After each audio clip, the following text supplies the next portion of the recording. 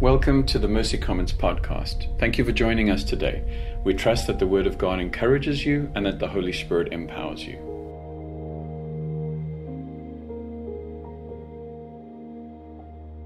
Hi everyone, my name is Nick. I'm one of the pastors here. It's my privilege to preach the Word of God.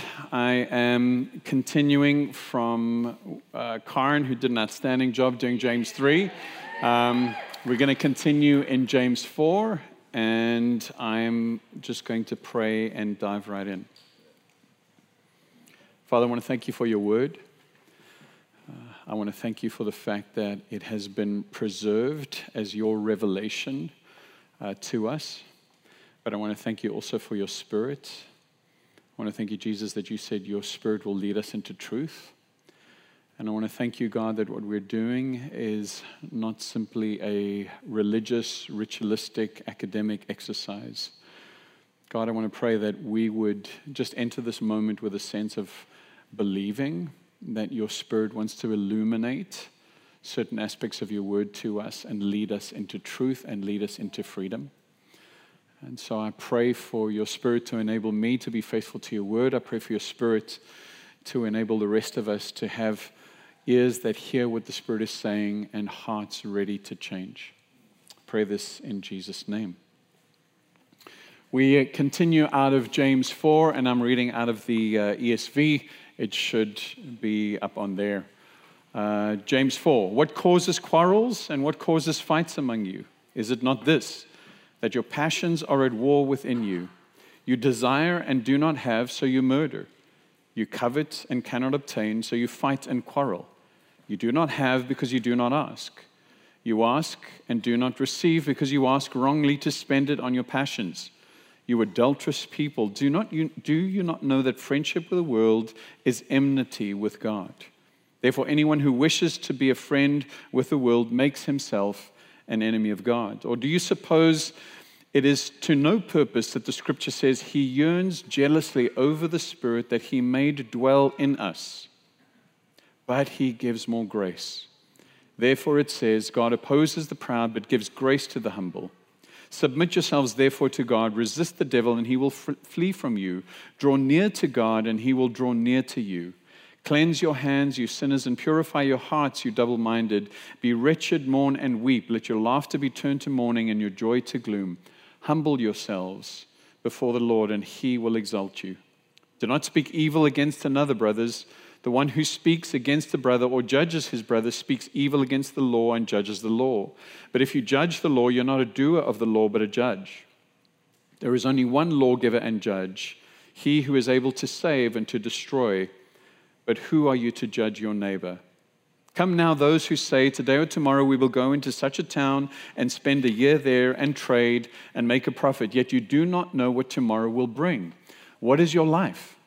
For you are a mist that appears for a little time and then vanishes. Instead, you ought to say, if the Lord wills, we will live and do this or that. As it is, you boast in all your arrogance, and all such boasting is evil.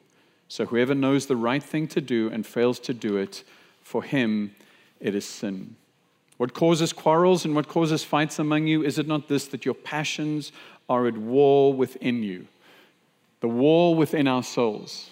Very young man who was in his 20s, was chosen to go to Bible college, was like a leadership training year, and we were in a house, a 4-bedroom house, and there were 18 of us in this 4-bedroom house.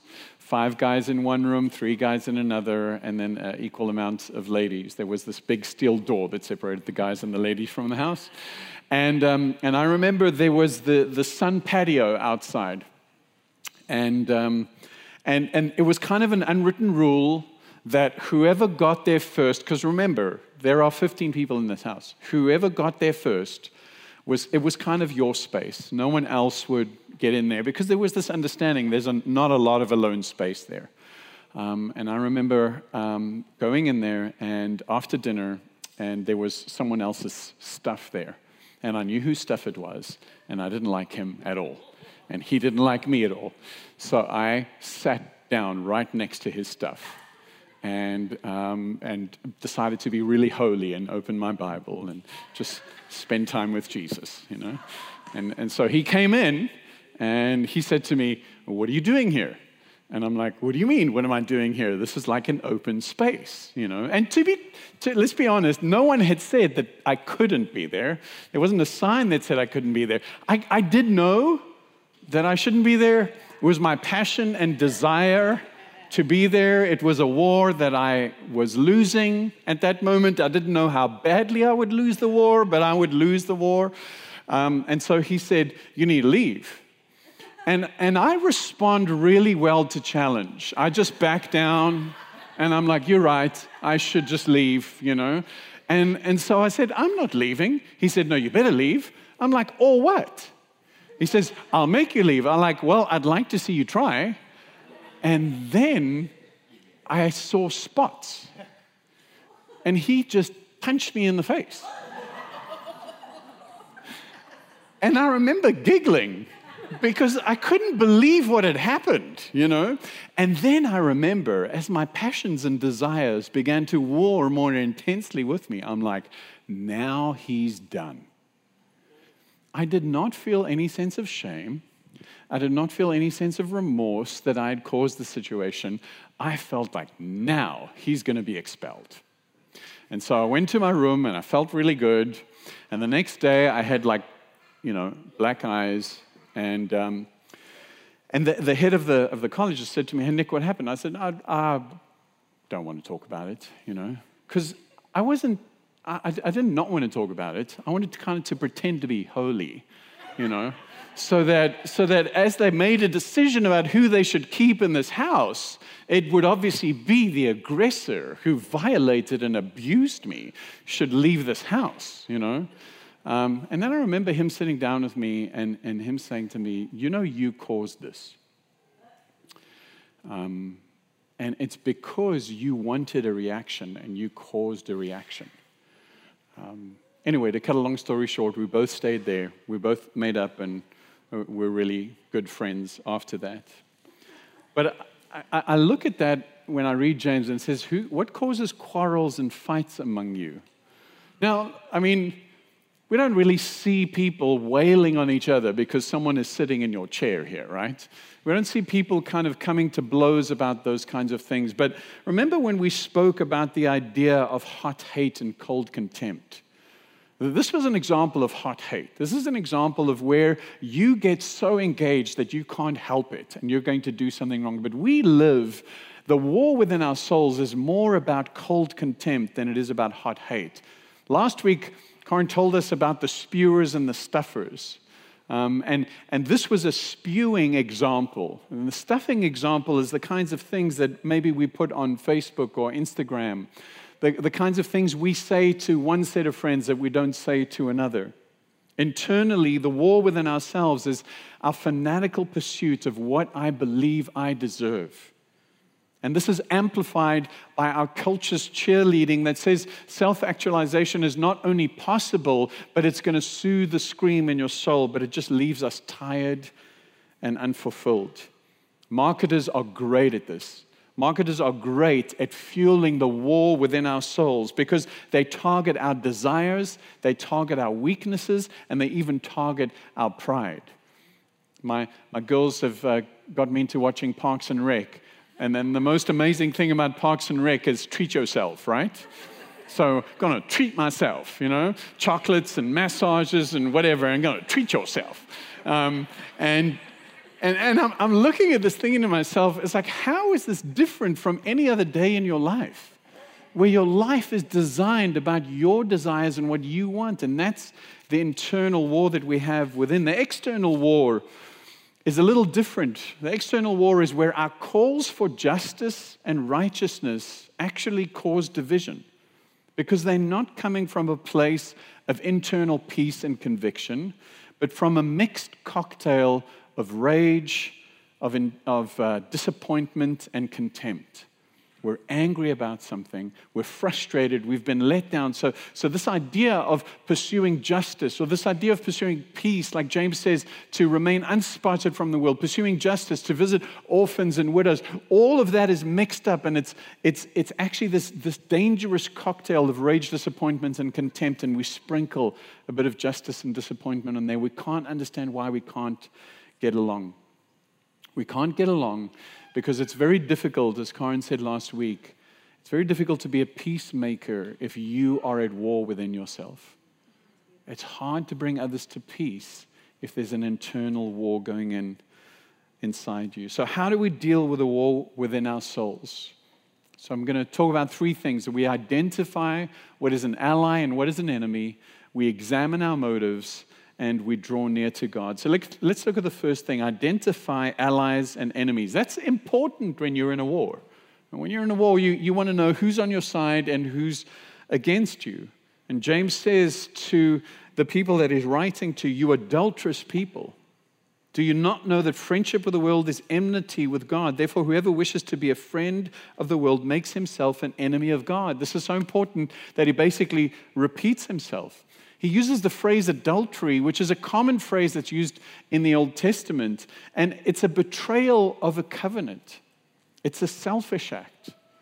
We make a promise to be faithful to someone, and then what we do is we pursue intimacy with another. So that's why he's talking about, because Israel promised to be faithful to God, and then they pursued their own desires. In the context of a marriage, you promise to be faithful to your partner, and then you pursue the intimacy with another.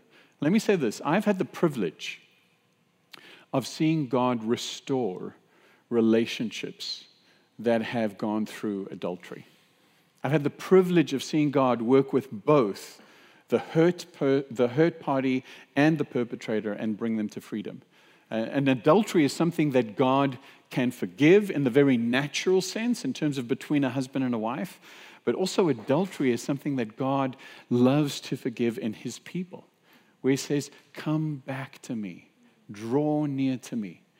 There's the sense in which James is wanting to warn us, and that's why he's using such a strong word. He's trying to help us understand that the world is not an ally. The world is not neutral. The world and the spiritual powers that are created around that are actively conspiring to draw us in to an idea of our lives being purely about ourselves and about these 80 or 90 years that we have here. And the interesting thing for me is, as a follower of Jesus, when Jesus said to his disciples, unless you carry your cross, you cannot be my disciple, I was thinking about this the other day. When Jesus said, unless you carry your cross, there was no religious context to that, like there is for us now. There was no sacrificial context like there is now. When Jesus said to his disciples, you need to carry your cross, what he was saying to you is the rest of the world will believe you are a criminal. The rest of the world will believe you are a murderer. The rest of the world will believe you are an insurrectionist. Those were people, thieves. Those were people that were crucified. When Jesus was talking to his disciples and he was saying there is no kind of stepping on both sides of the world and being part of the kingdom of God. There is being part of the kingdom of God and the world. But Nick, hang on. I mean, we've spent so much time trying to understand that actually the world is not our enemy. Well, that is true. The world is not our enemy in the sense that God has called us to love the world, but the world is our enemy in the sense that we allow it to shape us. What has James already said? He says that we are to remain unspotted or unstained by the world. And throughout Scripture, there isn't the sense of let's be separate from the world. There isn't the sense of let's pretend we're better. There is the sense of Spirit-led and Spirit-empowered engagement with the world. 1 John 2, he says, do not love the world or the things of the world. If anyone loves the world, the love of the Father is not in him. For everything in the world, the lust of the flesh, the lust of the eyes, and the pride in one's possessions is not from the Father, but it is from the world. And the world with its lusts is passing away, but the one who does the will of God remains forever. We are called to love and serve and participate in this world with acts of mercy. Now, there's three ways to do this. we assimilate with the world, and I've spoken about this, so I'm going to be quick. We literally are saying to the world, there's nothing different about me, and they believe us. So we assimilate the values, everything that the world preaches, we preach, or we separate ourselves. We build this idea that we are better, we have the kingdom of God, and actually anyone that is out there is not worthy of our love. We become tribalistic. But the way in which God has called us to engage is the way that Israel was called to engage when they were taken into exile, where Jeremiah says, through God, you are to be a blessing to the city that you are in exile. We are in exile. Welcome to exile. Exile happened in England a while back. It's post-Christian, post-modern. It's sweeping our nation, and we need to become comfortable with the fact that this has not taken God by surprise. He has equipped us to live as those in exile. In the Porterbrook Manual, it says this about exile. We Christians are not in the position of conquering champions. We are rather exiles who've been planted in cultures that are far from our true home. We've been planted in exile for the express purpose of praying for and seeking the good of the cultures in which we've been planted. We are to work for the good of our adopted homeland. We are to love those around us, being salt and light to attract those that are in the darkness.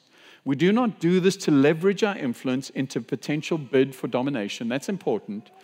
If anyone is going to conquer anyone or anything, or at any time, it will be God, and He will do this in His own time.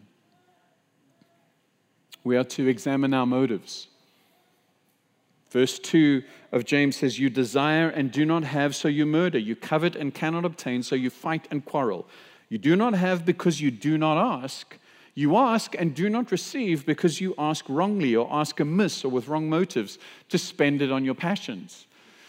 So I've really been praying to God that I just want to be more engaged in the context of like being kinder to the environment.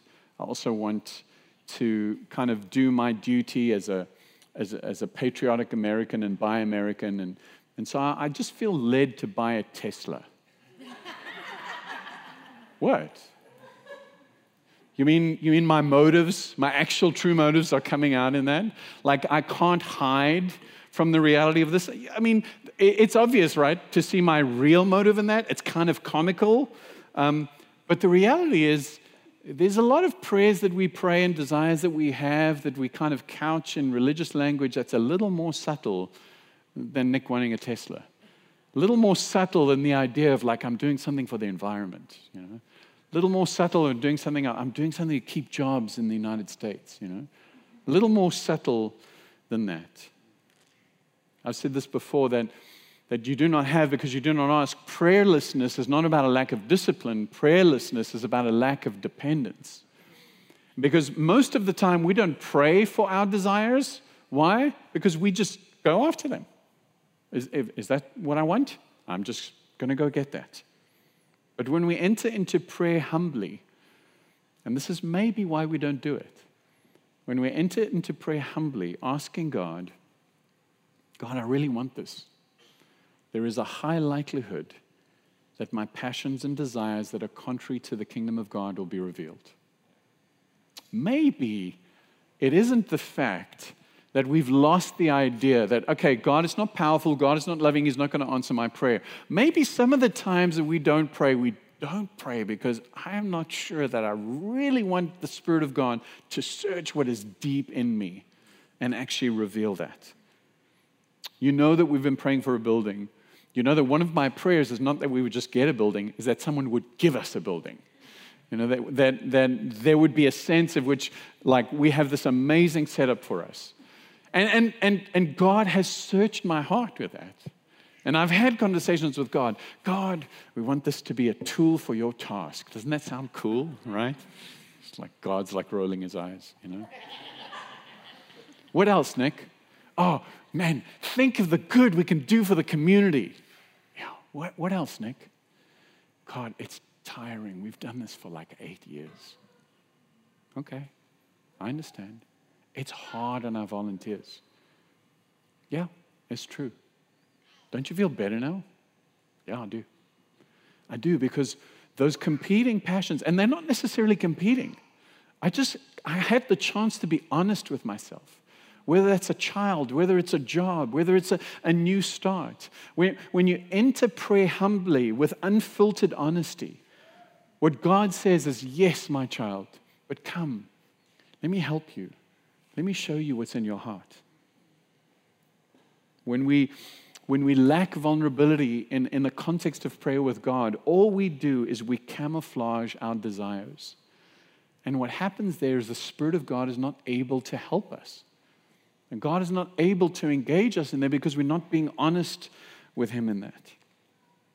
Expressing our deep desires to God, unfiltered, enables the Spirit of God to question them and then also to bring healing and restoration. Now, this doesn't mean that we can't pray for something that we desire, but we need to be open-handed. We need to realize that we are God's children and He is a good Father. We were in Thailand and we wanted to go on this boat trip from island to island, and it was amazing. It was like, if you want to find a deal, come to me. We found a deal, you know. It was like $50 for the 5 of us to go on this like island excursion from island to island and dive off this boat and swim around with Nemos and Dories and all those kinds of fish, right? And then with the youths that were here, we said, hey, you should come with us on that. And I said, you know, and one of my kids was particularly excited about it. They had an amazing time. And I said, it's probably going to rain tomorrow. And she said to me, I'm going to pray that it doesn't rain. And I'm like, I don't think that God will care whether it rains or not. You know, what I'm trying to do is like protect my child. I lacked massive amounts of faith, you know what I mean? Because I'm like, oh, what am I going to do? You know, and Marsha, who was here with Dan, said this, well, I'm going to pray too. And I suddenly realized there that we can be boldly humble with God as long as it's not the result that crushes or raises us. As it happened, it didn't rain. And I had to eat multiple slices of humble pie. So the reality is God does care about us, but this is what Scripture says. God, delight yourself in the Lord, and He will give you the desires of your heart. There's a catch to that. And it's the first part of that. Delight yourself in the Lord. Why? Because when we delight ourselves in the Lord, His desires are our desires. And of course, He wants to give them to you because they're not desires that war within our souls. Now, unanswered prayer is difficult. It's complex. It's painful. It's probably okay if I don't get my Tesla, right? But what if you don't get healed? What if you don't get the child that you were praying for? What if a loved one dies that you've been praying for? It's complex. It's painful. And unanswered prayer is not, let me be clear about this, not because you've asked in opposition to God's will. Sometimes God is doing things in us that we don't understand. In James 1, we understand that the trials and difficulty and suffering is part of what God uses to shape us. And so if you're in that moment, even this morning, where you have been praying for something and you just are not seeing that come to pass, I want to pray that you would continue to do that. Continue to come before your Father. Continue to allow the Spirit to search you. Continue to believe that He is a good Father. That's why He tells us to draw near. We examine our motives when we make our decisions not based on calling, but based on comfort and convenience. Come now, you who say today or tomorrow we'll go into such and such a town and spend a year there and trade and make a profit. Yet you do not know what tomorrow will bring. What is your life? For you are a mist that appears for a little time and then vanishes. Instead, you ought to say, if the Lord wills, we will live and do this or that. As it is, you boast in your arrogance, and all such boasting is evil. We were out with a couple Friday night, and there were a group of Muslim ladies asked us to take their photo. And so they were making fun of me because I couldn't see. You can see I'm wearing glasses now. I can't actually see the phone anymore. So I'm trying to take their photo like this. My arms are not long enough, So there's no problem with my eyes, just that my arms aren't long enough, And Muslim guys have a saying called inshallah. It's actually 3 words. It sounds like 1 word. And we had this conversation, like, is it 1 word or 2 words or 3 words? And in Arabic, it's actually 3 words, but it sounds like 1 word, inshallah, which means if the Lord wills, or exactly if God wills it so. And so the idea that James is saying is you should constantly be saying that whatever you do is subject to whether it is God's will or purpose. And when you're in the Middle East, like we were when we were in Bahrain and Oman, literally, as people say goodbye to you, and you say, okay, I'll see you tomorrow, if God wills it so. Hey, we'll be there if God wills it so. It's also in Greek culture. It's the same thing. Hey, I'm going to do that if God wills it so. Now, there are times where you don't want to hear that, right? There are times where you want to say to your kids, hey, do your homework. You don't want to hear them say, if God wills it so, When you go to the DMV and they say, hey, I need a registration, when will that be ready? If God wills it. Well, I guess the DMV, it is, if God wills it so. You know what I mean? That's probably the only government organization where it really is just dependent on that. But there are times where you don't want to hear that. But ultimately, what James is saying is that we have taken the idea of the will of God outside of our decision-making. And what we're saying is whatever I see is what I'm going to pursue. And James is saying, if your entire life is a vapor and a mist that vanishes in the morning, how about one decision of your entire life? Like, how little is that? If your entire life is a mist and a vapor, what about this one decision? And it's this idea that we actually kind of push God away, and we can do one of 2 things. We can use the if God wills as like a spiritual procrastination, kind of like do your homework. So, Nick, I've called you to do this, or you're sensing a calling God to do something, and you're like, I don't know if God wills, I don't know. We could do that. It's like the maybe check on the Evite, right? This is like, if God wills, maybe I'll be there. But what I've come to realize is that what James is saying is it's the difference between rowing, drifting, and sailing. Let me say this. I'm not a sailor. I watched Master and Commander last night, and I feel like I can actually do that now. It's like master classes. You watch something on YouTube, and now you know how to cook. And so the idea of what I believe James is saying here is that when we row, if you're in a rowboat, what are you doing? You're using all your own energy. He's saying, don't do that. And when you're drifting, what are you doing? You're just drifting around. No, I'm just going to rest. I'm just going to rest in God. And actually, unless there's a plan, a vision, and a purpose, something that you're headed at, you're just going to drift with the current. Maybe you'll bump into something. Maybe you will. But instead of rowing, using all our own energy and strength to get what we want, instead of drifting, just saying, spiritual procrastination, if God wants to do something with me, He can. What we need to do is actually use strategy and activity that is designed to catch the wind of the Spirit. And so that's what these men were doing. Trust me when I tell you there was a lot of activity. Trust me when I tell you there was a lot of work. But it wasn't wasted work because they were checking where the wind was coming from. And that's what James is saying here.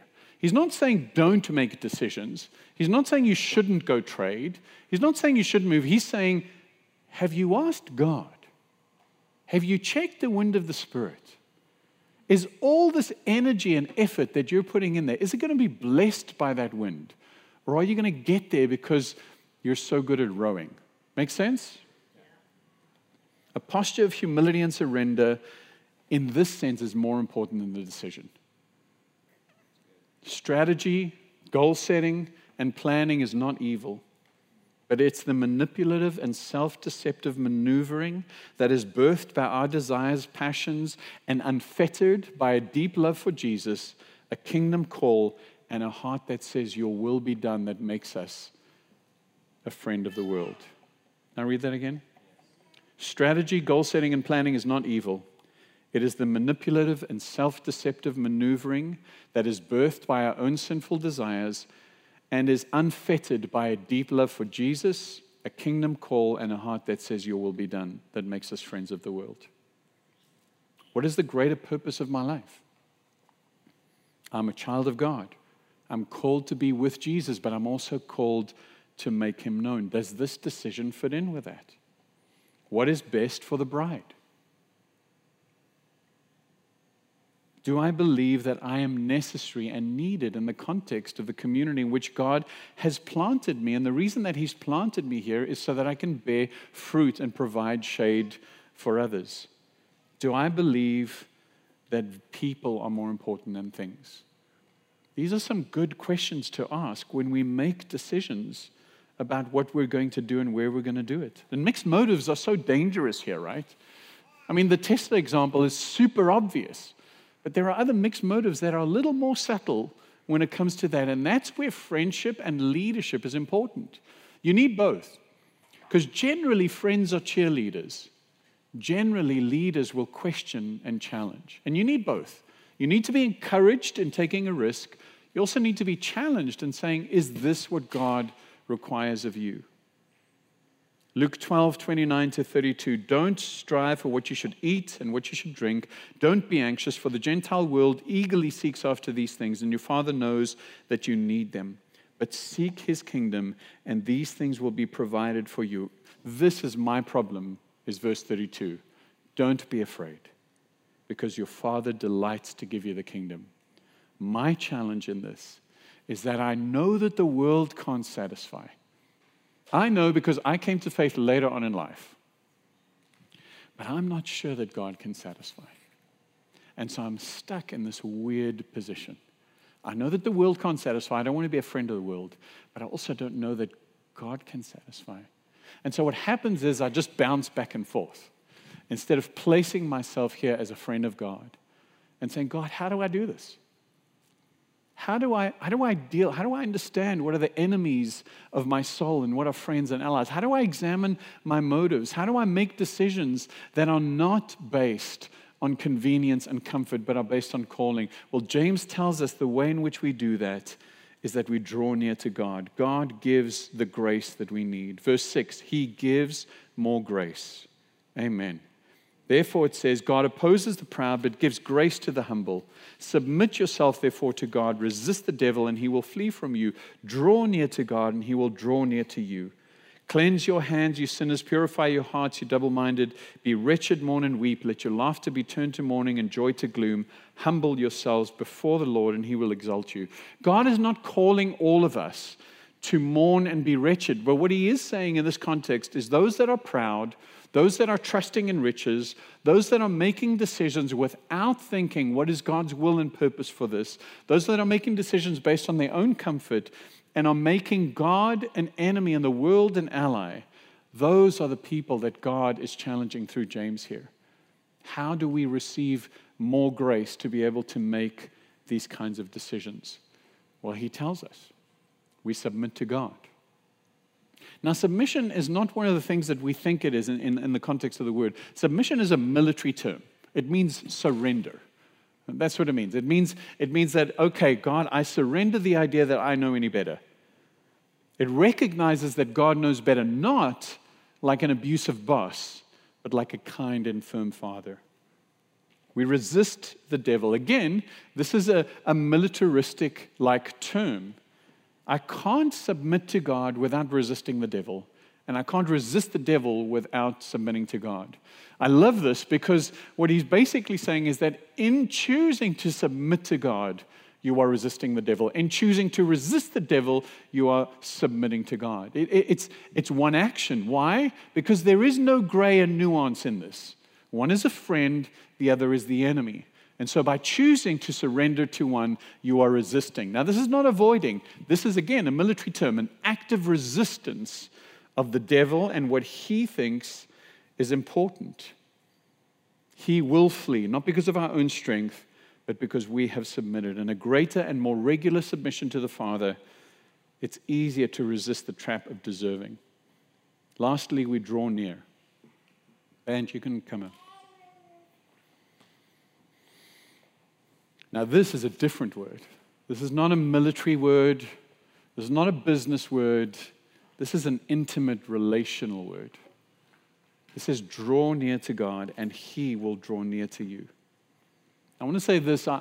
I'm so grateful for the resurgence in literature within the Christian world of the idea that we are not just utilitarian cogs in a kingdom machine, that we are sons and daughters, and our first and most important call is to be with the Father. That is 100% true. But the Father loves us so much that usefulness and utility is part of the joy that we get to participate in. And so drawing near to God in an intimate term helps us to do what James is saying. Now, this is important. You cannot do any of this alone because it becomes a dead work. It becomes purely legalistic. So what James is saying is draw near to God so that He can help you clean your hands. What does that mean? That God is able to forgive you of actions that you've perpetrated and help you not to perpetrate those actions again. Purify your heart.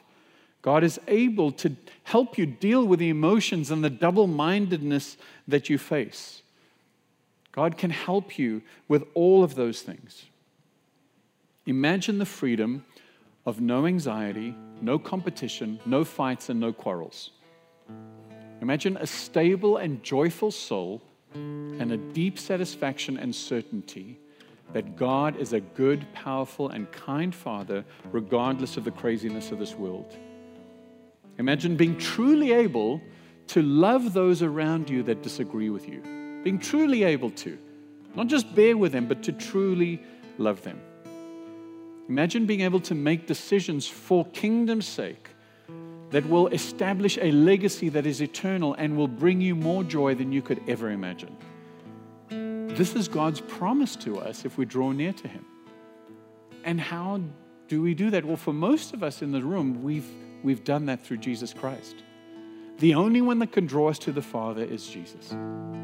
When He says, draw near to Him, we have Jesus' sacrifice on the cross that said, it is finished. We know that because of Him, we have access to the Father. Because of Jesus and the fact that He defeated the enemies of sin and Satan and death, we can clearly identify who our enemies are and who we belong to. Because of Jesus, who sent His Spirit to live in us, when we come to a place of prayer and dealing with the war within us, His Spirit is in us, able to examine our motives and hearts. Paul tells the Corinthians that no one knows the spirit of a man except that Spirit that is in him, that was sent by Jesus when we placed our faith in Him. And Jesus is the only one that can help us draw near to God. If you're confused by the promises and lies of this world, this is what Jesus says. I am the way, the truth, and the life. If you're groping in darkness, this is what Jesus says. I am the light of the world. If you're hungry for meaning, Jesus says, I am the bread of life. If you're feeling unseen, uncared for, Jesus says, I am the good shepherd. If you're feeling excluded, like you're not part of the in crowd, Jesus says, I am the door. I am the one that gives you access. If you're feeling unfruitful, disconnected, Jesus says, I am the true vine. If you want a life that will establish an eternal legacy, Jesus says, I am the resurrection and the life. Let's pray. Father, I want to thank you. I want to thank you for your grace. I want to thank you for your power. And I want to thank you for your promise that you would not leave us alone. And Spirit of God, I pray right now as we respond in song, and as we just contemplate what it is that you've said to us through the word, that you'd enable us to identify in the context of the war within our souls, what is our true enemy. You'd help us to examine our motives just be boldly humble before you.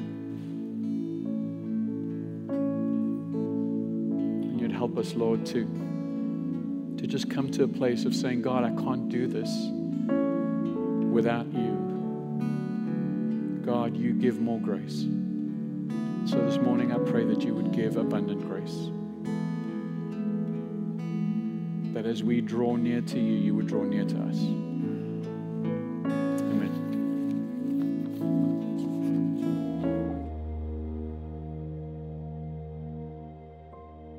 Thank you for listening to the Mercy Commons podcast. If you enjoyed today's content, please rate us and hit subscribe. And if you'd like to learn more about us, visit our website at mercycommons.church.